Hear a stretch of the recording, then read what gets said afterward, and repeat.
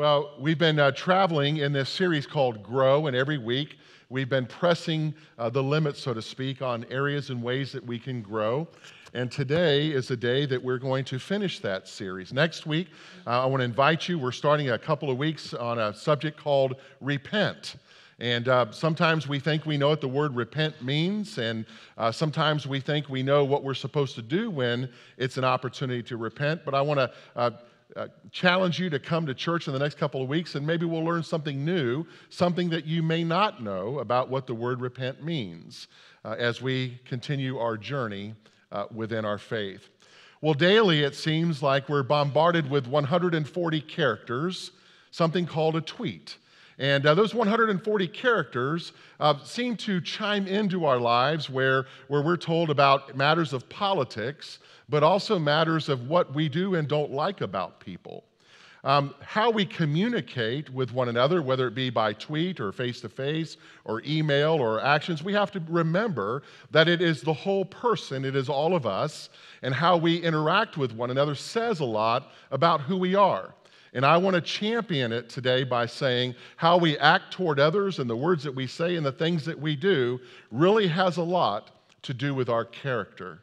Character is our word for the day and how we are to grow. A couple of weeks ago, there was a story in the paper. Maybe you saw it. If you didn't, let me tell you a little bit about it. It was about the Major League Baseball player who was suspended for 2 games based upon a word that he said. Blue Jays center fielder Kevin Pillar shouted at Braves pitcher Jason Mott, and it led to a kerfuffle or a fight that ultimately led to the both benches being emptied. You know, you go to a baseball game, and the one thing you don't want to see is both dugouts emptying in the middle of the field with a great slugfest that's happening. But the feud didn't stop after at the game. It actually went on after the game and continued as Pillar shouted an anti-gay slogan or slur at Mott. It wasn't long after that Pillar apologized, and he was suspended for a couple of games, and his salary that he would have earned during those games is now being offered to charity as a way of showing restitution on behalf of the Blue Jays organization, as well as the remarks that were given by Pillar. But here's what Pillar tweeted. And he tweeted this apology. So listen to what his words said. He said this. He said, "I helped to extend the use of a word that has no place in baseball, no place in sports or anywhere in society today. I'm completely and utterly embarrassed and feel horrible to have put the fans, my teammates, and the Blue Jays organization in this position. I've apologized personally to Jason Mott, but I also need to apologize to the Braves organization and their fans, and most importantly, the LGBTQ community for the lack of respect that I displayed last night." And he added these words, "This is not who I am, and I will use this as an opportunity to better myself." Now, what Pillar said is inexcusable, and it's never okay to use the word that he shouted out in his confrontation with Mott. His suspension is definitely the right message, but let me also say, I know evaluating an apology for an anti-gay slur, some of you might say, well, Pastor, that's ridiculous. Why are we doing that? But I have to admit that apology that he gave is probably the best apology I've heard from a public figure in a long time. And it's an apology that really sent the signal that he actually knows what he did was wrong, and he apologized for that, and he was trying to make things right. He understands that words matter, and he understands that the people who follow him as part of his club, so to speak, want to know what is at the root of the character of the man that he is. Although when I read his apology, I also had a sad thought, that ironically, some Christian groups say far worse to people, and they never apologize for what they say at all. For example, the Westboro Baptist Church, they spew forth anti-gay slurs repeatedly, and they think that they're doing the Lord's work. What they do is they camp out at funerals of gay folks, and they hold signs and slogans and slurs and that are very defaming to not only the persons, but their families and the individuals who were there. And yet they do this, they say, in the name of Jesus Christ, and you never ever hear them give an apology for their actions. They don't see that their words and actions are totally inconsistent with the gospel message of Christ himself, that we are called to be better people. We are called to be a people of character. So the reason why I lift these two things up is because, A, it's sad that Major League Baseball does a better job at modeling moral character than some of us do in our Christian communities. And as you've heard me say, and I'm sure pastors across our country and even world continue to say, it's in those dichotomies of those extremes that's why so many people aren't really sure that the Christian message is the right message. That's why so many people don't see that our actions and the gospel that we profess is truth when it doesn't seem to mesh, and therefore it causes challenges, but it always boils down to character. Now, why am I bringing these things up? It's because your character matters. Who you are affects what you will do and what you will become and what you will accomplish in this life. It'll determine whether or not that you're worth knowing. Your character will be that which will attract people to you, or your character or lack thereof will be that which pushes people away from you. It will be that which nurtures positive relationships in your life, or it will be that which will break relationships in your life. Your character is the internal script that will determine your response to failure, your response to success, your response to mistreatment, your response to pain. It reaches into every facet of your life. None of us can be exempt from what character is and how it influences the life in which we live. It's more important, your character is, than any talent that you believe you have. Your character is a larger builder of who you are than your educational background or your network of friends. The things that can open doors for you, like friends and education and those kinds of things, those are good things, but it is your character that determines what you will be and who you are when you pass through those doors. Character. Character is so key, especially for those of us in the Christian community. Character is something that we must build upon, and yet character so often is something that we turn a blind eye to, that we just would rather not talk about, or we want to excuse ourselves or the actions of others. But character is the foundation of the piece of who we are as a people of Jesus Christ. Your good looks, yes, you're good-looking people. Your good looks, your charismatic personality, those things might get you married, but it's your character that will keep you married. Your ability to make quick decisions and yield productive outcomes and to have profitability from those kinds of things that you do. Those are all important things, but it's your character that determines if those decisions that you are making are ethical, if the decisions that you are making are holy, if they are matter of fact in the image of God. What is true of every living creature is your character. Your character is either developing or it's deteriorating. It's not stagnant. You are not the same person today that you were yesterday. Why? Because your character has developed from where you were yesterday to where you are today. Your character evolves into that. And those events that are happening in your life yesterday, influencing as of today, those things that were bad and those things that are good, have an influence as to who you will be today and the steps that you will take tomorrow. As a pastor, like all pastors, I've had to conduct many funerals, but one thing is unmistakably clear. There are good funerals and there are bad funerals. And I don't mean that disrespectfully, but just listen to what I'm saying. There are good funerals and bad funerals. Good funerals are when we have an opportunity to talk about a person's faith legacy, when we talk about their love of God, when we have an opportunity to know the scriptures that they read and how it informed their life and the life in which they led was because of their leading in God. The bad funerals are when we only talk about stories about fishing and decorating. Now, I'm okay with fishing. I'm not a very good decorator, but yet when we only talk about fishing and decorating, when we talk about someone's life at a time of a funeral, we've missed something, haven't we? Now, those stories might be important about who they were as an individual, but it's more about talking about their character. It's talking about their life in God and what that means. My point is your character, not your accomplishments, not your acquisitions. It's your character that determines your legacy. If you don't believe me that your character determines your legacy, let me give you a couple of names for word association. Richard Nixon, Martha Stewart, Bernie Madoff. All individuals who were at the supreme point of their lives and their careers, talented, capable, rich, sought after people, but it doesn't matter. Their character determined their destiny. And so your character and my character will determine your destiny, it'll determine mine. And why is that important? Because the older that we get, our character is even more important, isn't it? The problem, though, is that character is like a tree. It doesn't just sprout out overnight. Our character is something that we build up over a lifetime, but we cannot wait to the last minute like we used to study for tests. You can't pull an all-nighter to develop your character. You can't study up at the last minute. It's not a multiple choice or fill-in-the-blank test that we take. It is a lifetime story in which we live, and in that lifetime story that we live, it develops and determines the character of the person that we have become. Let me ask you a question this morning. If I were to ask you to take out a piece of paper and a pen or a pencil and to write down a couple of words that reflect your character, could you do that?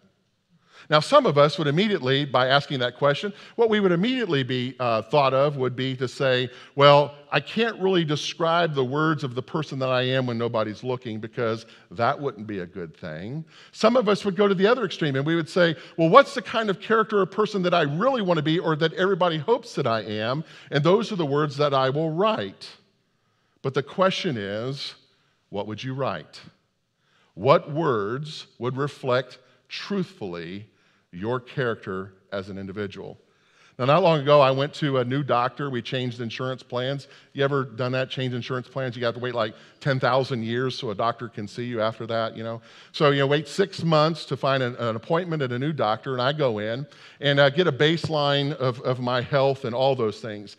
And when you go and you meet a doctor for the first time, what do? Well, they start poking and prodding at things, don't they? They take your blood pressure, they look at your heart rate, they take enormous amounts of blood samples, they ask about your family history, and then comes that all-encompassing question, are there any aches or pains or things that are going on in your life now that I need to know about?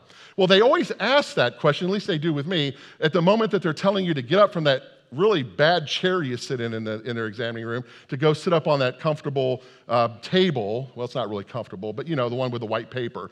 And they ask you, well, what pains and aches do you have that you want to describe? It's about that time you stand up, at least for me, and all of a sudden your knees start going bang, bang, bang, crunch, crunch, crunch, and you walk over. It sounds like a kid popping those things that they do that you pack with, right? Bubble wrap. There you go. Thank you. The person behind the curtain bailed me out there. But it's like bubble wrap, and those pains and aches come with that. But you find out lots of things when that begins to happen. And although those physical examinations are important for men my age and ladies your age and men your age as well, what we find out, though, is that a lot of us don't go through a spiritual checkup. So whereas a doctor can look at our physical body and say, yes, you are healthy, you're on the right track, the doctor does not look at you and say, your character is where it needs to be. Whose job is that? It's the Holy Spirit. The Holy Spirit is the one who points out those symptoms and indicates those problems that are from a larger scale. It's God's Spirit that stops and asks you to take a look at the character in your heart, to really truly see who are you and who are you before the eyes of God. David, the king, wrote these words in Psalm 139, investigate my life, O God, fill out everything, find out everything that there is about me. How many of us are willing to do that, to stand before God and say, God, just look and just let me just disclose everything that there is about me. Just find out everything that there is. And David is praying this prayer, and he's saying, cross-examine me, Lord. Test me. Get a clear picture of what I'm about. Not what everybody thinks that I am, not what I hope to be, but God, see a clear picture of who I really am. And see for yourself, Lord, whether I've done anything wrong. Now, how many of us are fearful of that? Standing in front of God and saying, just tell us anything, Lord, that you feel like we're doing wrong.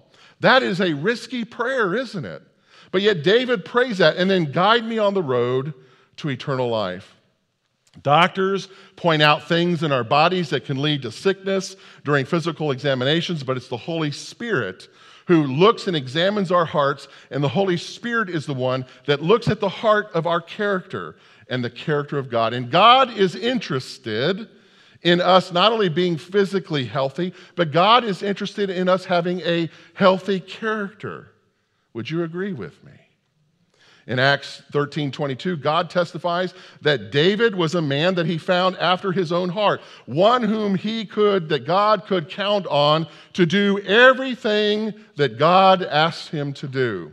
And that's the kind of question I think daily we should ask ourselves. Is the character that I'm exhibiting today, is the heart of who I truly am, can God count on me to do anything it is that he is asking me to do? And our question daily should be, is that the kind of person that I am? Character, the foundation of that. The development of strong Christian character is the development of somebody's heart of God. Your character is who you are when nobody's looking. The things that you do when nobody sees what you're doing. The things that we go behind closed doors to hide from the public's eye, and we engage in those behaviors. That's our character.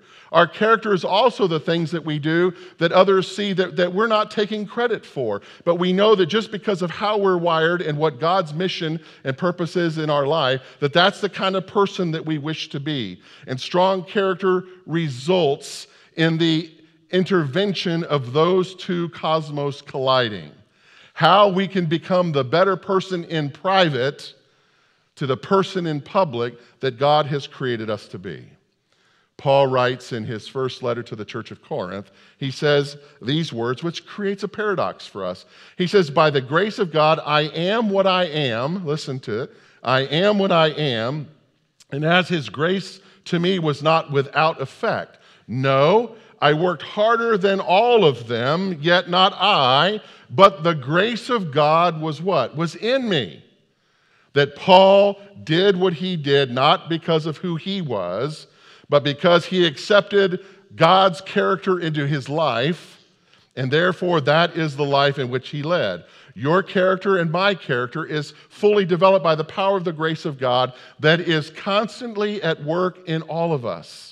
And that is a work that God continues, and it creates a conscious decision that we make every day. When we get up, when we are operating during the day, and before we go to bed at night, what is the character of the person that I will be today? One time I had a fellow employee who was taking things from the employer. No, it wasn't the church, so this was kind of in the old corporate world. And I confronted him one day, and I said, why are you taking those things? Now, folks, it was like pens and pencils. Some of you are like, gosh, I do that all the time. Or pads of paper. But there were things that were owned by the company. Not owned by the individual, but by the company. And he looked at me, and he said, well, what's your problem? He said, everybody does this. And I looked at him, and I said, no, I don't do that. And he says, well, why don't you do it? I said, because it's wrong. You don't do those kinds of things. And then I looked at him and I said, so what you're telling me is your character is worth $2.50. That's the cost of the pen that he was taking. And he thought about that for a minute. He said, no one's ever explained it to me that way. No, I want to have greater, better character than that. And he returned those items and went on his way. You see, our character should never be for sale. We need to be the person striving after God's heart and enacting the plans that the Lord has for us. Why? Because they are plans to prosper us and not to harm us. They are prayers to make a difference. The writer of Hebrews says in 14:13, nothing in all creation is hidden from God's sight. Nothing. You can't go into your TV or media room and think that you are hidden from God's sight. You can't go into your walk-in closet, not even the throne rooms of our homes. God sees and is aware of everything that we do wherever we are. Everything is uncovered and it is laid bare before the eyes of Him to whom we must give an account. Now, why did the writer of Hebrews say those words? That nothing is hidden from God, and that you and I, all of us, every day, are required to give an account of the actions that we do and the actions that we neglect to do.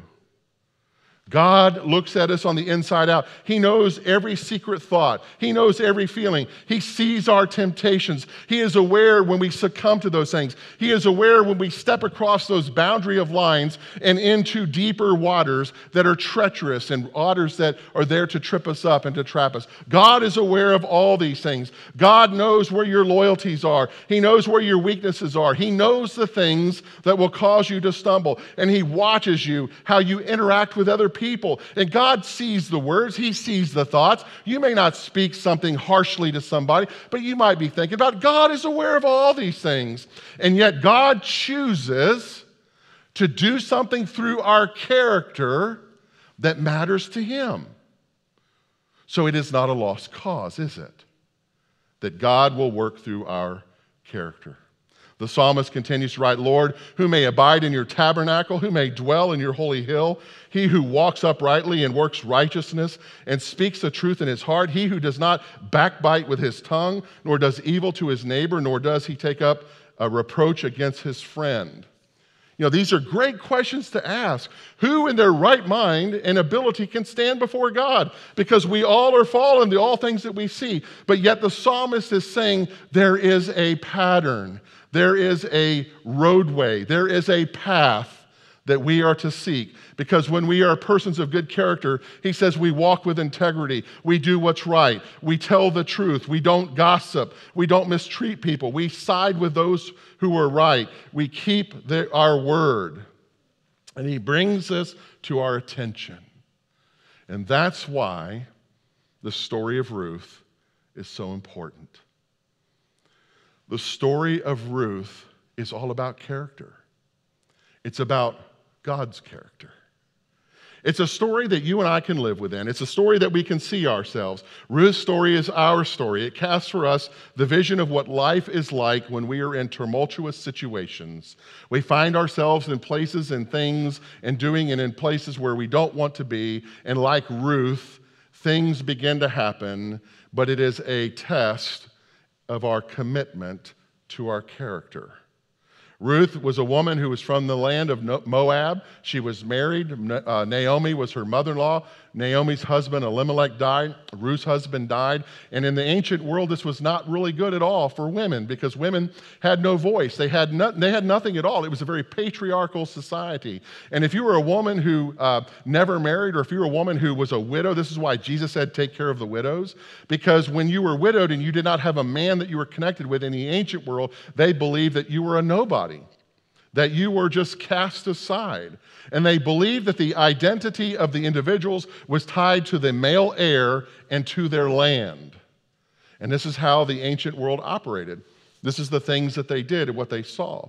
So Naomi, her mother-in-law, and Ruth both are widows. And Naomi partners with Ruth and says, we've got to fix this. Yes, you're a woman who's been raised in the wrong land, but we're going to fix this, and we've got to find somebody to redeem you, to give you a name, to give you a connection, to give you an identity, to redeem you so that you can be someone again. Now, this relationship between Naomi and Ruth is critical, and it displays godly character.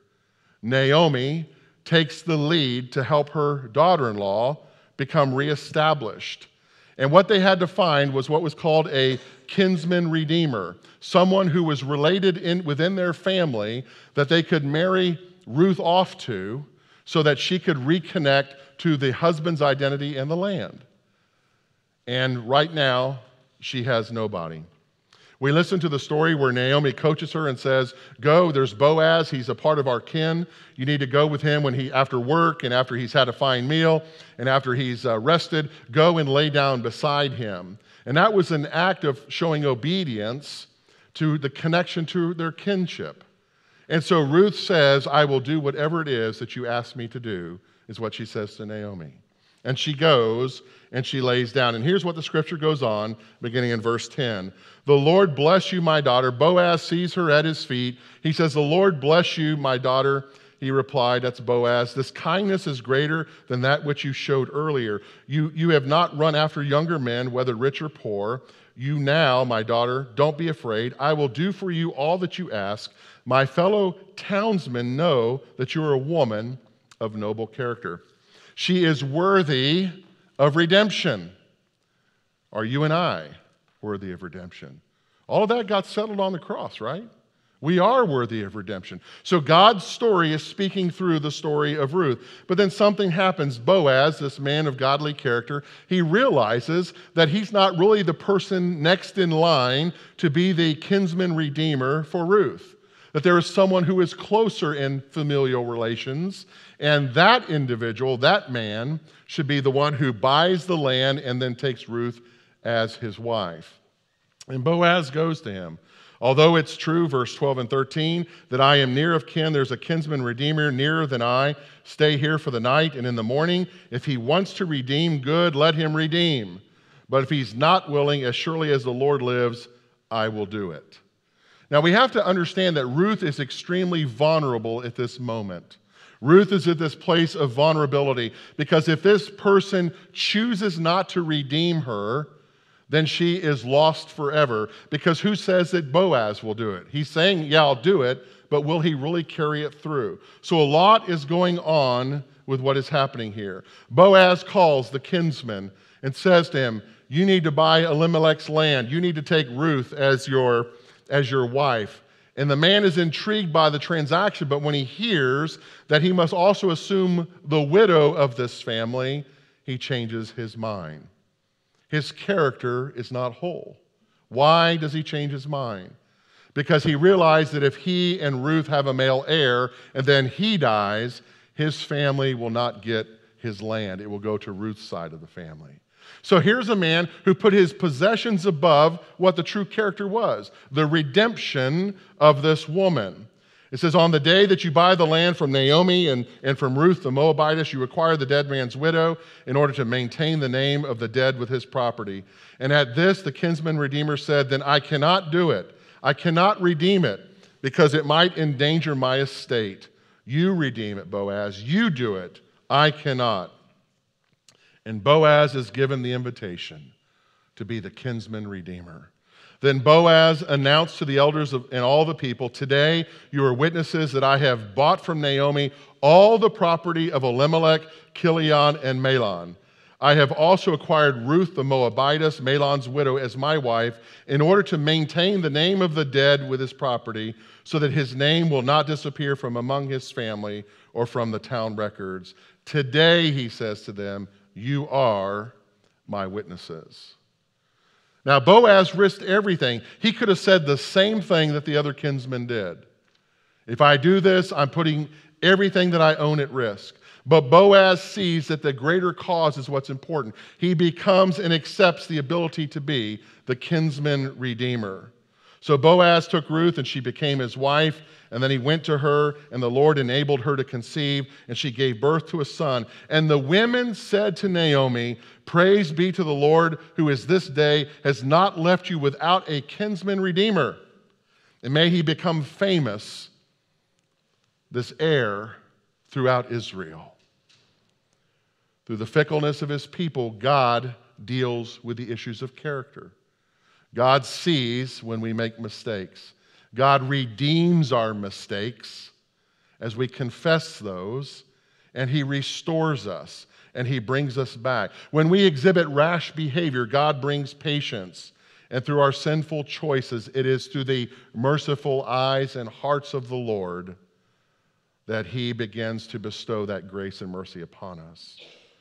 You see, this book, as fitting as it may be, has the name Ruth, but it's not really the story of Ruth.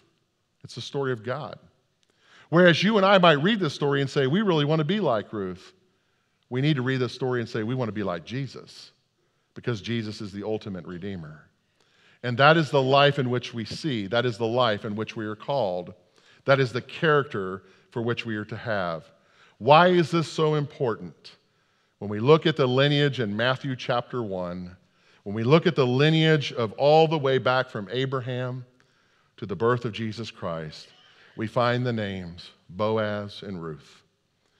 They began the ancestry that led to King David. David's ancestry led to the birth of Jesus.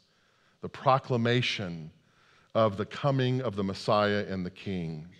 So character is very important, folks. It's extremely important. You and I are called to have godly character. The question for us this morning as we end this series is, what kind of character do we have?